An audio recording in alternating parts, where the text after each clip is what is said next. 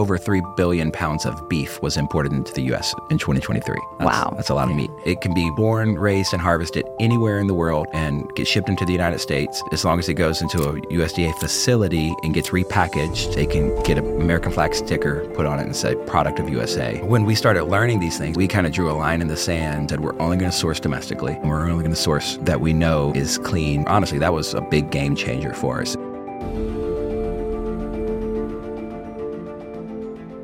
Hello, everybody. Welcome back to the Lila Rose podcast. Did you know that more people are consuming meat than ever before? Despite the push by maybe the vegetarian or the vegan movements, people are actually valuing meat more than ever in 2024. And the trends show that the meat industry is growing rapidly as well. Today, we're going to talk to Ben and Corley Spell of Good Ranchers. We've talked about them on the podcast before, but to really unpack their meat packing company, their meat distribution company, and how they're sourcing all of their products from American ranchers. Good Ranchers is one of the fastest growing meat companies in the United States. They've been growing rapidly, and the demand for meat continues to go up. So if you're a meat lover, you're maybe on a carnivore diet, this will be fascinating for you. And if you're meat skeptical, you'd want to hear about the origins of this company and also why they feel so strongly about the importance of sourcing products like meat in the United States. This is not to say global trade isn't good and it's not good to trade with our neighbors, but it's important to have a food supply that is local and that you know where your food's coming from. So Ben and Corley Spell, they started their life as a youth pastor family. They were involved actually in ministry at the church level. They did not think they'd get into business or certainly not into meat packing and distribution, but this is their unlikely story and how they have become one of the fastest growing companies in the United States. A big thank you to Good Ranchers. This is a pro-life, pro-family company. They are a sponsor of this podcast. They're also just amazing people that run a great business. And so thank you to Good Ranchers for sponsoring the episode. And thank you to Good Ranchers for sending me and my husband some great meat. If you go to goodranchers.com today for the month of February, you can get 10% off your order using the code LILA at checkout. That's ordering American meat delivered at goodranchers.com, delivered directly to your door from American Ranchers, and use the code LILA at checkout for 10% off your order. Ben and Corley Spell, thanks so much for joining the podcast. Yeah, thanks for having us. Yeah, so glad to be here. So our audience already knows about Good Ranchers because we've been talking about it, and I know a lot of them love it. Our family loves Good Ranchers, but there's so much to the Good Ranchers story and to you guys and your personal story. So I'm really excited to get into that today. Yeah, let's do it. Yeah. So the first thing, though, is, starting Good Ranchers is, let's start with that because people want to hear the backstory. It's a pretty unique backstory. When I first started, I was like, wow, God is doing something special with this company. Yeah. So I'd love to hear what inspired you to start Good Ranchers, especially coming from a pastor ministry background, not business, and totally feeling led to start one of the fastest growing, small, locally sourced meat companies in the country. Yeah. Well, thanks for having us on.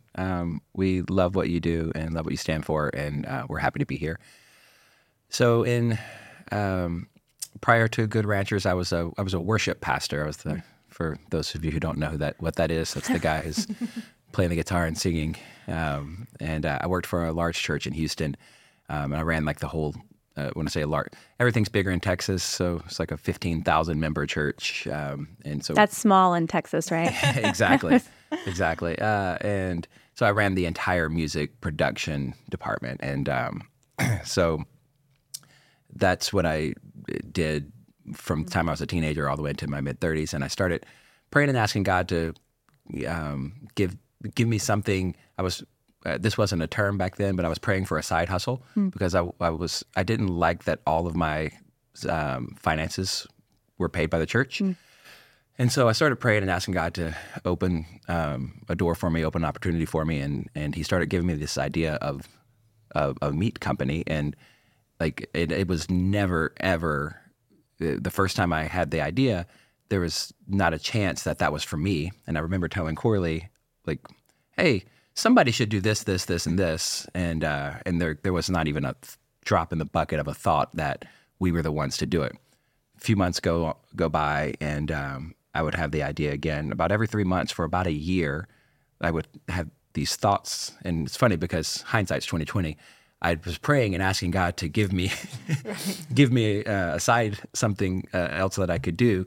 and he keeps dropping these meat company ideas and in my head, and I'm just completely oblivious, as men can be accused of being sometimes, and just completely oblivious that this is for us. And every 3 or 4 months I would talk to Corley about it, but it was always someone else should do this. It was never that. And then never for us. And one morning I was getting ready. It was a Sunday, and I was getting ready to go to church, and I was just getting ready, and all of a sudden I started thinking of the meat company again, and I clearly heard God's voice. I mean, it shook me, and he said, "You do it."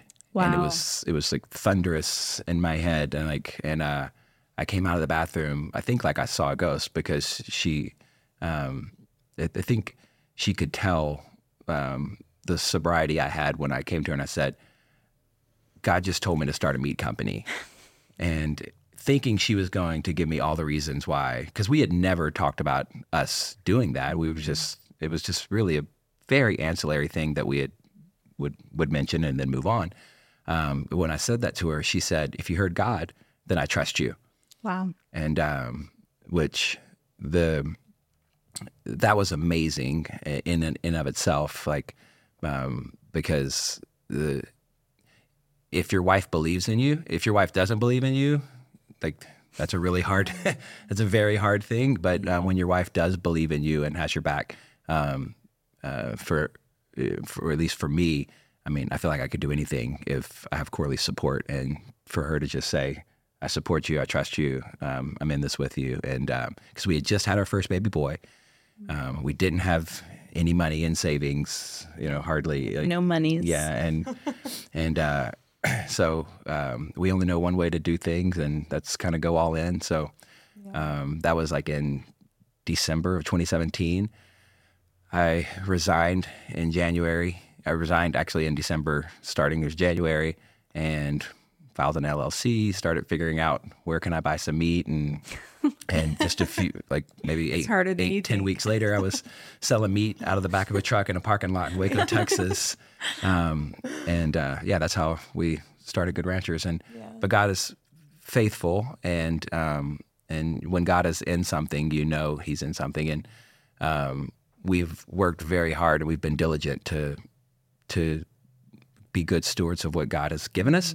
But it's never really been hard. Hasn't been easy, but it's never really been hard, because God truly has gone before us every step of the way. I mean, our first year, we were successful and we were profitable, which is just wow. I know. And so I want to stop there for a second, because you're thinking for a year at meat. Mm-hmm. Why? And what was the inspiration for the meat company?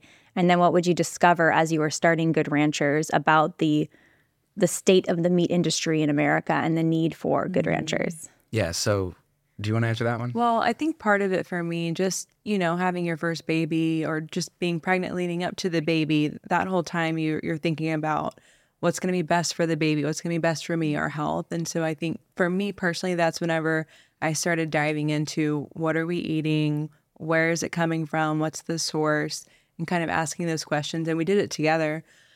And so just having that going on, and then, you doing your own research and stuff, I feel like that led to like the meat. It's like, well, where's this meat coming from at the grocery store? Mm-hmm. It says this, but like, is it really from there?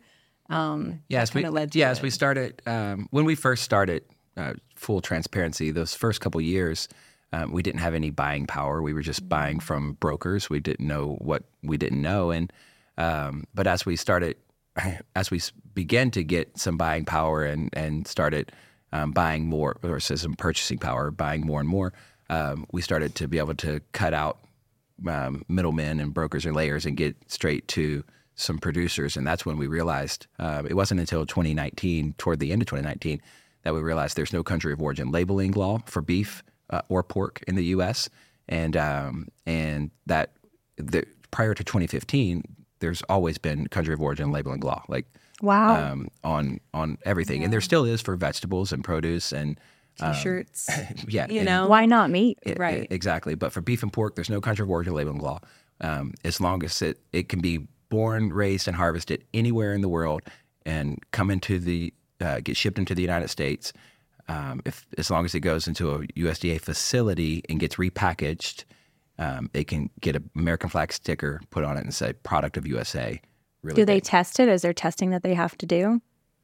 What do you mean by testing? Like when the meat comes in, I mean, what are the standards even for the meat, if any? Like, yeah, I mean, they're gonna test it for E. coli. They're gonna like those things, Sure. but it's. But you don't know how it was raised. You don't know how it was raised. Yeah, they don't. They're not testing for like hormonal use, antibiotic use. Like they're not testing for any of those things. And fun fact, if you look at all of the cases of E. coli in the last, go back however many years, 9 out of 10 of them, and that's a pretty safe number.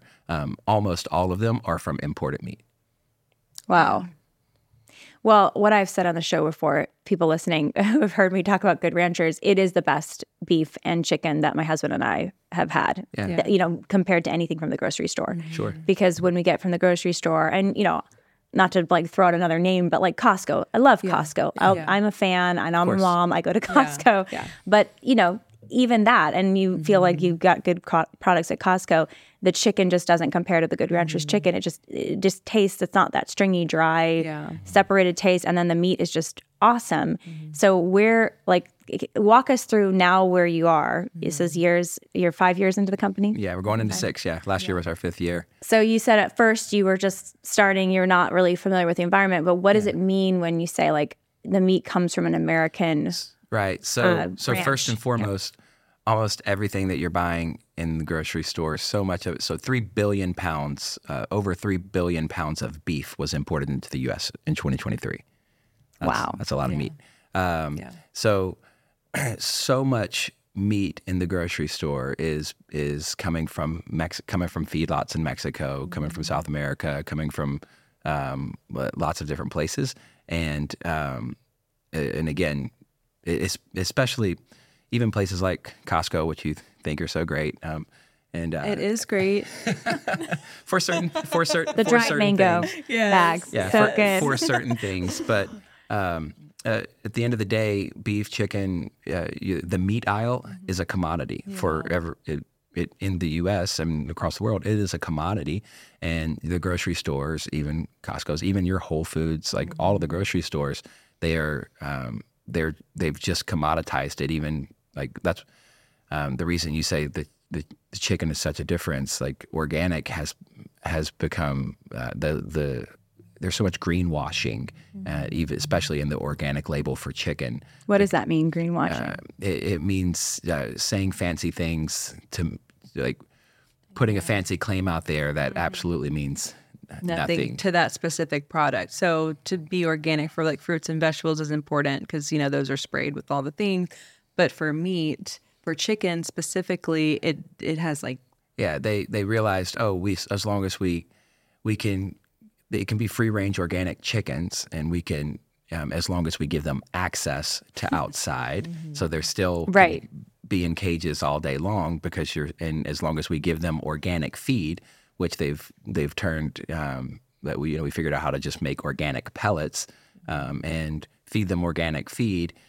They really can never go outside, but they had access to outside, so it can still be labeled as organic. Yeah. The same thing is very true even with grass-fed and things like that.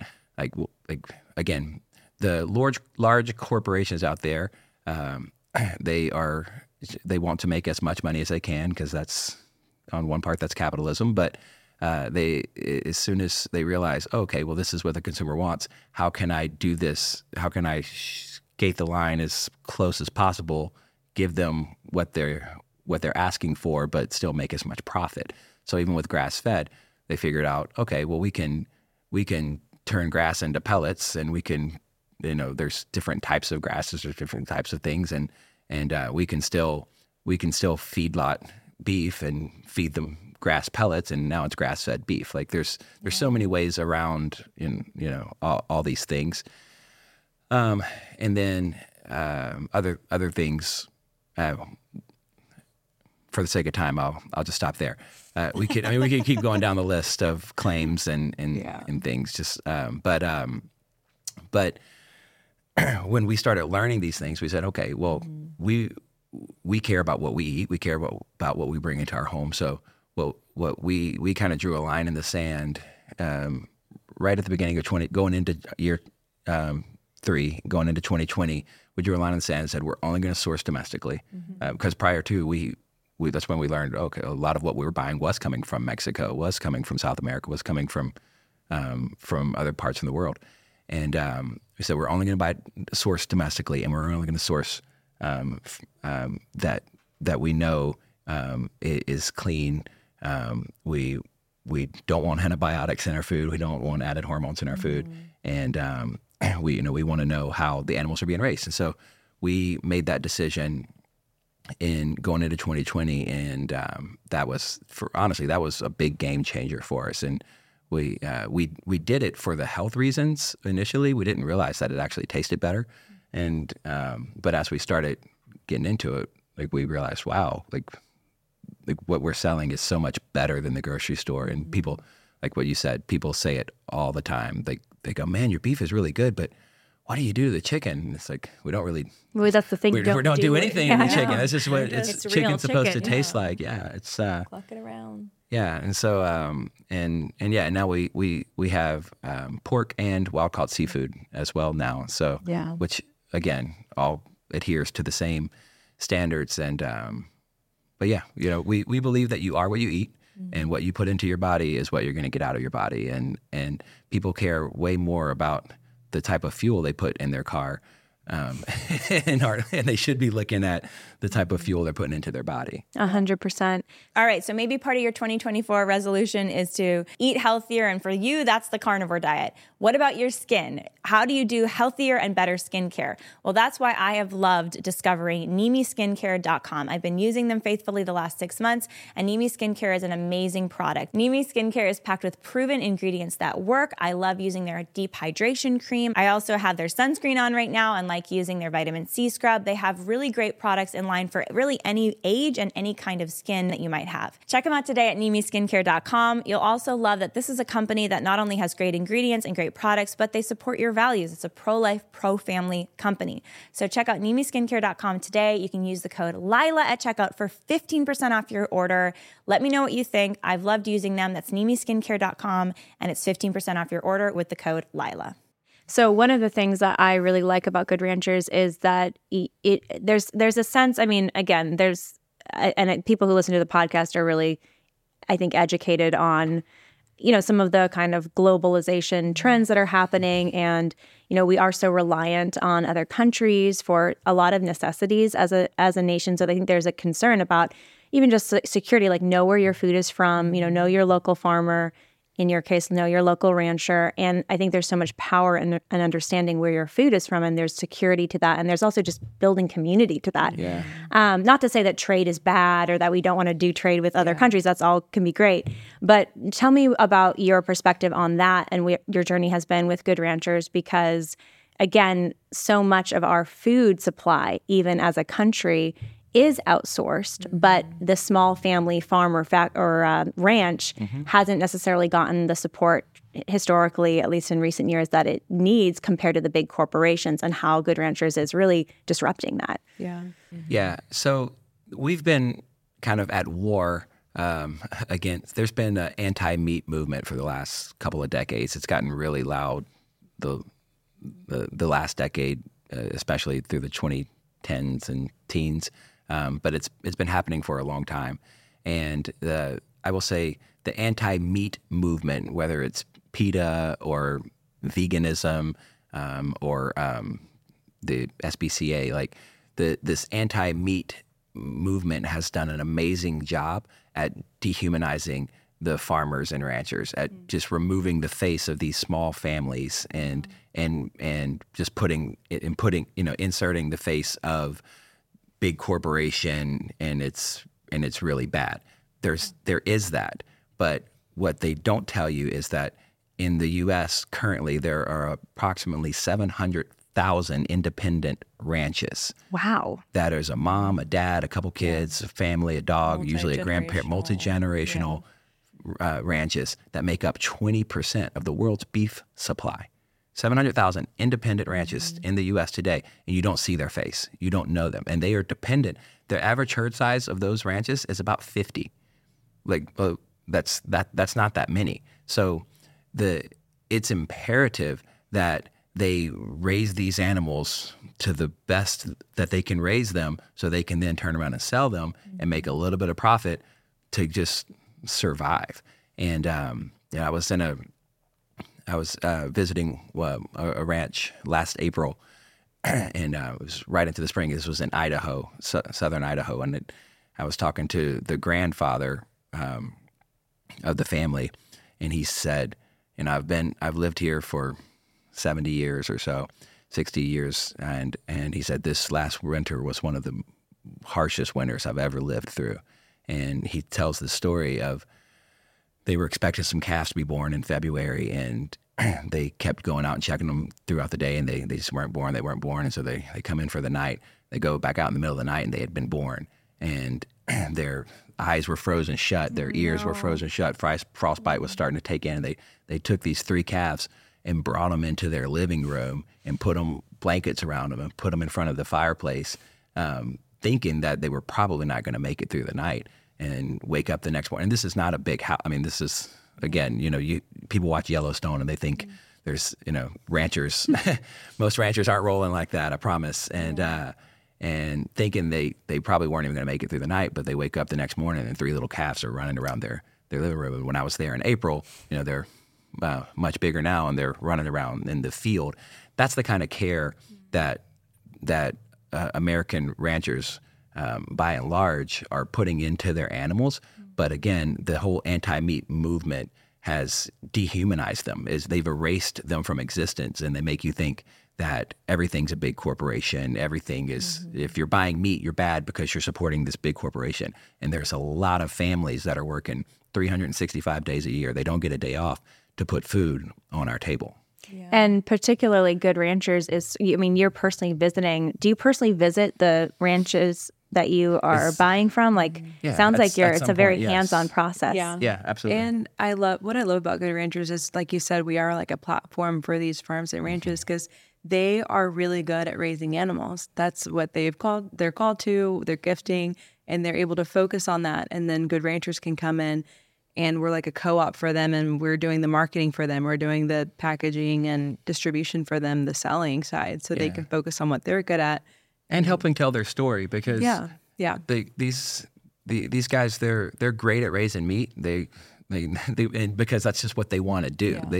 But somebody's got to help be a voice for them, because when they haven't had a voice, and the country of origin labeling just gets stripped away silently in 2015, and the vast majority of Americans have no idea. People are starting to kind of hear about that, and because there's people like us that have been talking about it for years now. But I remember when we first started telling this story about 3 years ago, everyone's eyes would light up when they heard, "What do you mean there's no country of origin labeling law?" And I don't care personally if that meat's imported and sold in the U.S. That's fine. People have the right to be able to buy whatever they should be able to buy. If they want meat from New Zealand, if they want meat from Mexico, if they want meat from South America, Canada, it doesn't matter. They should be able to. They could buy that, but it should be labeled. Yeah. There shouldn't be this. The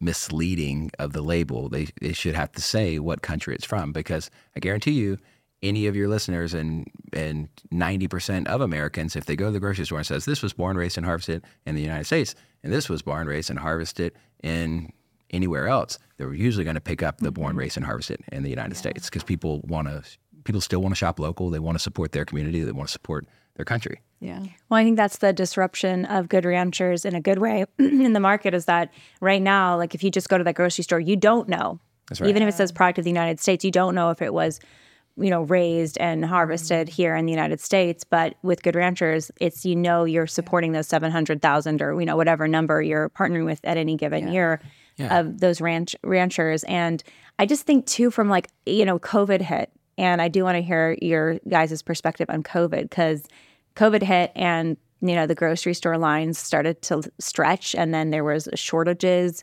I remember the ground beef shortage that hit everybody. I didn't know about Good Ranchers yet during COVID. Yeah. I've only, in the last year gotten familiar, but how did that affect you guys? And, what were kind of American ranchers doing during COVID? Yeah, struggling. That's for sure. Yeah. Struggling. That's for sure. So when COVID happened in 2020, it really showed, man, it showed a lot of weaknesses in a lot of areas of our country. So food supply would be a big one. It showed, trauma, or I guess it's just trauma. What's another word for trauma? What I'm trying to say, like what COVID? hard times. Hard times. There we go. Yeah. Hard times can expose the holes in the ship, and so COVID really exposed a lot of holes in a lot of different systems, but in our food supply for sure, because we were really quick, and the toilet paper supply. Yes, that too. How could I forget? Yeah, but to know that at any point the stores could just run out of meat and run out of food. And I remember formula. That was the other run out of shortage. formula. Yeah, and we're stuck going, oh my gosh, what do we do? Fortunately, because we have direct access and direct supply, we never ran out, and which was a massive blessing to us and to our business, because there was a period of probably 6 weeks or so, I think March, April, May in that of 2020, this was before we were selling online. We were selling out of trucks across the U.S. We launched online early 2021, but we didn't run out of meat. We had access, and every single one of our trucks just had a line of people all day, every day, for about 6 weeks straight, and it was amazing to be able to. It was a sobering thought, honestly, to know that we're able to provide food to a lot of people that didn't have access to it. So yeah, and not only that, we were able to help other small businesses, because I remember like restaurants calling us and restaurant suppliers calling us because they had all this meat, but the restaurants weren't open, and so they had no way of selling it, and they had nothing to, nowhere for it to go, and so we were able to offset that from them and distribute for them. So there was a lot of good that came from it, and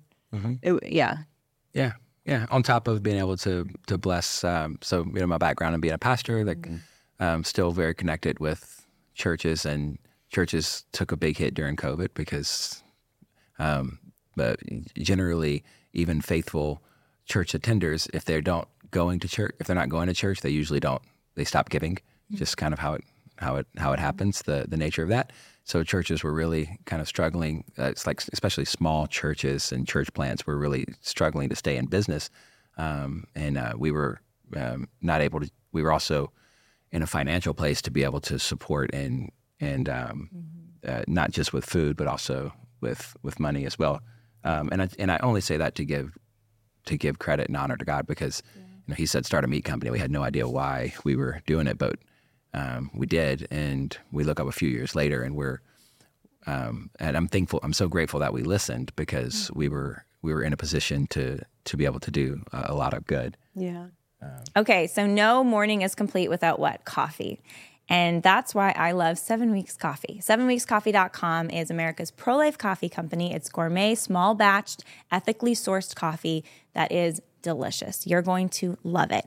Every time you buy from 7weekscoffee.com, you're also giving 10% of your order, your money, directly to pregnancy resource centers that are helping moms and babies. So why bother buying from other brands you see on the grocery aisle store when you know that this brand, 7 Weeks Coffee, is not just delicious and amazing and gourmet, but it also is directly funding and fueling the pro-life movement. So go to 7weekscoffee.com today. You can make your order. Use the code Lila at checkout for 10% off your order and enjoy a delicious cup of coffee that is helping to also fuel the pro-life movement. I think that's a really inspiring part of the story that I love is the entrepreneurial spirit that felt very, a calling. It was not just, I want to do this thing, but God's calling us as a family to do this thing that we don't have direct experience for, and we're going to just figure it out. And you said something earlier that it was not easy, but it wasn't ever really hard. Yeah. Can you explain more of that? I know a lot of people who listen to the show are interested in entrepreneurial things. We have a lot of moms who do, side hustles and people who are starting businesses. So what have you learned as small business now building a large business owners? Yeah. And what does that mean it wasn't hard? Yeah. I feel like for us, that means if you're in God's will and you're praying and God's going to go before you and all of that, like, it's just going to feel right. You're not going to have all this pushback and things that you're fighting or just trying to figure out on your own. It's just going to naturally progress. And there might be times of, trouble or things happen that you're like, well, why did that happen? But I don't know. It's just been like an easy road. And as long as we're obedient to God and following what He's called us to do, it's just been like a very easy road. Yeah, the right doors opened. Yeah. Again, COVID, for example, it opened so many doors for us because, and we were just, our story is we've just constantly been in the right place at the right time, and again, I think that's what, I'm reminded of how Saul was anointed to be king, and his father told him that there was a couple of lost donkeys, and his father said, "Go find the donkeys." And Saul would have definitely been, his family would have most likely been wealthy because they had servants and they had donkeys and they had all these animals, and it could have been very easily. We know that Saul was head and shoulders taller than everyone. He was the oldest of his brothers and of his family, and it would have been really easy for him to go, I'm too good to go do that. I don't need to go, like, I can just send the servants. I don't have to go find a couple donkeys. That's a very minuscule thing. And but he did, and in doing that, he met Samuel. And the prophecy was to Samuel, a boy's going to come along looking for donkeys. That's the one you're going to anoint to be king. And the moral of that story is, so many people are looking for their call to be king, but they don't want to do the work of looking for the donkeys. And I believe that God moves and elevates and people who listen and do as He commands. And He usually doesn't He didn't command us start a meat company that's going to be the fastest growing in the U.S. and is going to do all these great things. Like, especially, coming from being a pastor and being a worship pastor and being the guy who's, again, at a 15,000 member church. Like, I've led worship in multiple arenas with tens of thousands of people many times in my life. And every week I was up in front of thousands of people, and to remove from that platform. And, there's nothing sexy about starting a meat company. Like, but to follow God's voice and go, okay, because again, I thought that our call was going to be eventually to start a church. That's really what I thought we were going to do. Like the meat company would be a way to help start this church. Yes. I thought, and the reason so back up a little bit, the reason I was praying, God, give me something else, is because I wanted to plant a church, and I wanted to be able to plant a church. And I thought that, and so I was praying, God, give me something that I can do to where I would, because when you plant a church, you have no money. And I thought, well, if I could at least do something to make some money, then I could I would be able to plant a church. And so God says, start a meat company. And going into it, we both fully thought, okay, well, this is the means to the end, especially when the first year was successful, we were profitable. We're like, hey, okay, we're going to do this for a year or two, and then we'll go start a church. But then we look up in 2020 and we realize, oh, this is what you called us to. And now going into year 6, and again, you don't know what you don't know. And having only been in ministry my entire life, like that's all I knew. But now I see a complete other side of ministry through business and being a Christian business owner, where we're able to provide quality jobs. Well, not even quality jobs, but a quality place to work for people to come every day and be able to provide an atmosphere that people enjoy coming to. Like that's a very rewarding thing in and of itself. But and able to, be able to give mothers. We had 4 babies born last year. Yeah. And Actually, I think it was 5. Yeah. And our employees, yeah. Yeah, and to be able to give moms 3 months off, 6 months off, in a lot of cases, maternity leave. We give the dads, I think, 90 days paternity leave. Yeah. And we pay for half of everyone's daycare up to 6 or 7 years old. To be able to provide those things for families, those are the things we didn't even think of when we said, we heard say, start a meat company. And, those are all things completely on the other side of what we're doing to try to help American farms and ranches and know where your food is coming from and all these things. So there's a lot that encompasses. I feel like I just said a whole lot of things, but do you want to say anything about that? You said a lot. No, that's great. I would say going back to like our side of it, like in office, it really is special. Because I remember the first few years I'd ask Ben, I'm like, okay, so when are we starting the church? Yeah. You're called to ministry. Like, when are we doing this? And then I just had this like epiphany moment one night, and I was like, oh, like this is our ministry. Wow.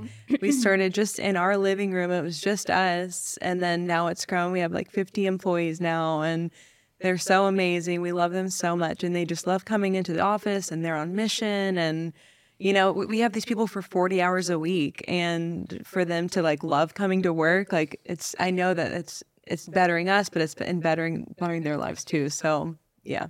What are some of the tools that you guys use as Christian business owners to guide your decision making? You mentioned prayer earlier. I mean, it was really prayer that inspired the whole company.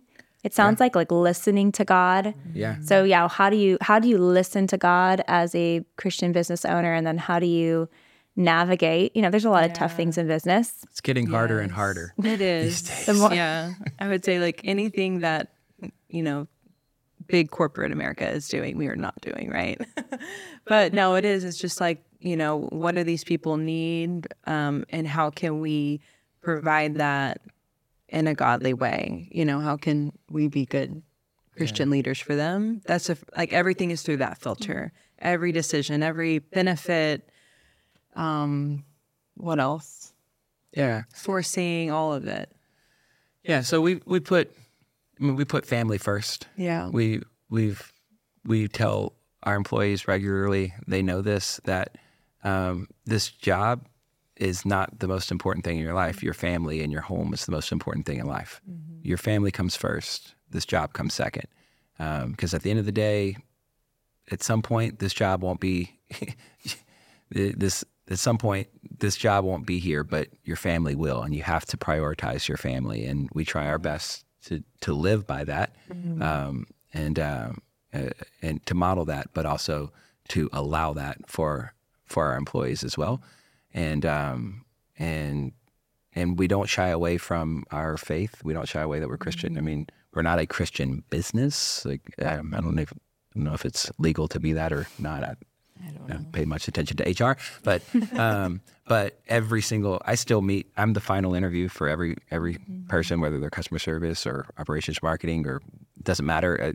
I still sit down with every single person before they're hired. When their manager says, "I want to hire this person, I think they're great," then the final interview is with me. Sometimes it's with both of us, and we tell them, "Hey, you can believe anything you want and be here, but you have to know that we are Christians. We believe this is what we believe in, and there are times that we will talk about our faith. There are times that we will pray over the staff. There will times and we just put that right out in the open. And if that offends you, then this isn't going to be the place that you're going to want to work. Again, you can believe anything you want to believe and work here. Just don't let our beliefs offend you or surprise you." Yeah. I think that's rare increasingly, to have a successful business that's growing that is faith-based.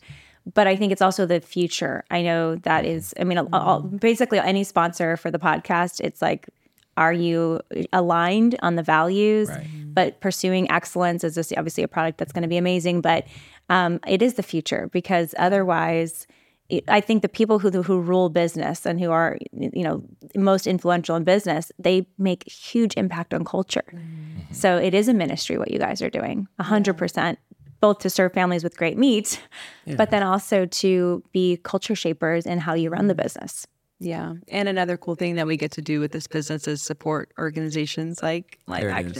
Absolutely. Oh my gosh. I've always looked up to you for so long. Like, I've just admired you and the work you're doing with your organization. It's so huge. So like you and, Ali Stuckey and all the other, pioneers out there, like, it's just really cool that we get to put our marketing spin behind things and people that are, aligning with our values. And that's what we believe too. So it's been awesome. Thank you. Yeah. Any last words of encouragement or, for someone who's listening who feels there's a call on their life, maybe it's a business that they feel inspired to start and they're kind of figuring out, should I take the plunge? Is this something I should do? Any advice for people that maybe feel a calling to do something, but it's daunting? Yeah. I would say first and foremost, obviously prayer and seeking God, but also having like a really supportive community around you, friends, family, whatever that looks like, spouse. But as long as, you have support, the road will be a lot easier. But doing it solo, I feel like would be hard. So just, getting people alongside of you that are supporting you and building you up is super important. Yeah. My advice would be do it. Go. Spoken like a true entrepreneur. Just go. Because at the end of the day, you don't do anything to plan to fail, but if it doesn't work, then you're right back where you were. If it does work, it far outweighs the what if it doesn't work, and you gotta go. You gotta take steps. You just have to do it. There's never a good time to have children. Mm-hmm.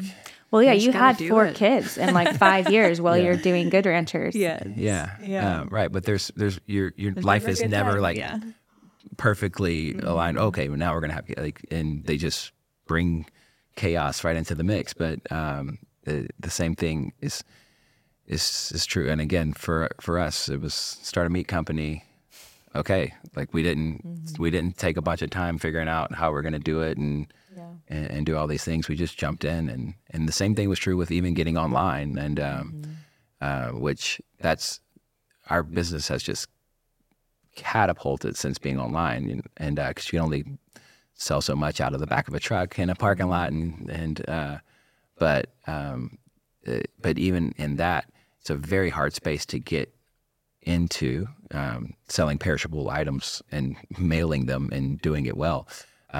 But I remember this was in end of 2020, going to 2021, and we had been working for months trying to figure out the logistics of it. And finally, I told one of the employee who was working on trying to get that going, I said, just put me in a box and start shipping it. We'll figure it out. Because at some point, because it was like, oh, we're going to be another week, we're going to be another 2 weeks, it's going to be another 2 months. We just kept running into that. And I said, and finally, send it to me, and I'll. Right. I said, we just gotta start doing it, or we're gonna get left behind. And I think that the same thing is true with even starting. You just have to do your homework, do your research. I'm not like I hope to be a lifelong learner. And I read a quote one time that says, "Love like you'll die tomorrow. Learn like you'll live forever." And so I believe in learning and reading and educating and continuing to do that. So do that stuff, but some things you have to just jump in and start doing it, and don't be afraid to fail. Yeah. What's the future of Good Ranchers? Our 3.5-year-old daughter running the whole thing. As a 16-year-old or something. At some point, She'll be CEO. I know. She's Bossy. It's awesome. She's no. The future is to continue doing what we're doing. We're we know we're on mission. And by the way, our mission is to bring people to the table, and a lot of great things happen around a table. The Last Supper happened around a table, and we believe that food brings people together. We believe that food, it's a fundamental human need. You need air, you need water, you need food, but beyond that, you also need community. And COVID really taught us that we need each other. We need community, and that's what communion is. Jesus said, "This do in remembrance of me." When you take the bread, when you drink the wine, remember me. And we've really we've really traditionalized communion, but the reality of what Jesus was saying was, come around the table, eat food, drink wine, but let me be the center. Make sure that I'm the center. This is my body. This is my blood. And everything that you do when you have communion together, when you have community together, remember my sacrifice. Remember me. And so we wholeheartedly know that food brings people together, and we want to provide quality food for people. Honestly, we don't even want them to really think about Good Ranchers. We want them to just have access to good food when they get home, to make dinner and be able to get around the table and have communion with their friends and their family. Yeah. Well, thank you for putting your faith to the test and just going out and doing it. And we enjoy it at our family table. And I know a lot of our listeners do too. And we're grateful to work with you guys. It's been awesome. Yeah. Keep it up. Yeah. Thank you. Thank you. Thank you for listening to this episode of the Lila Rose Podcast. Don't forget to subscribe. If you're listening to this on YouTube and you're not already subscribed, please do. And don't forget to ring that notification bell. Also, if you're listening on podcast or Apple, don't forget to leave us a review. That helps the podcast reach more people. And we have a Locals community now, locals.com. The link is in the bio. This is where you can get special updates, direct information about the show, sneak peeks behind the scenes about what we're working on. Check it out today at the link in the bio, and we'll see you next time.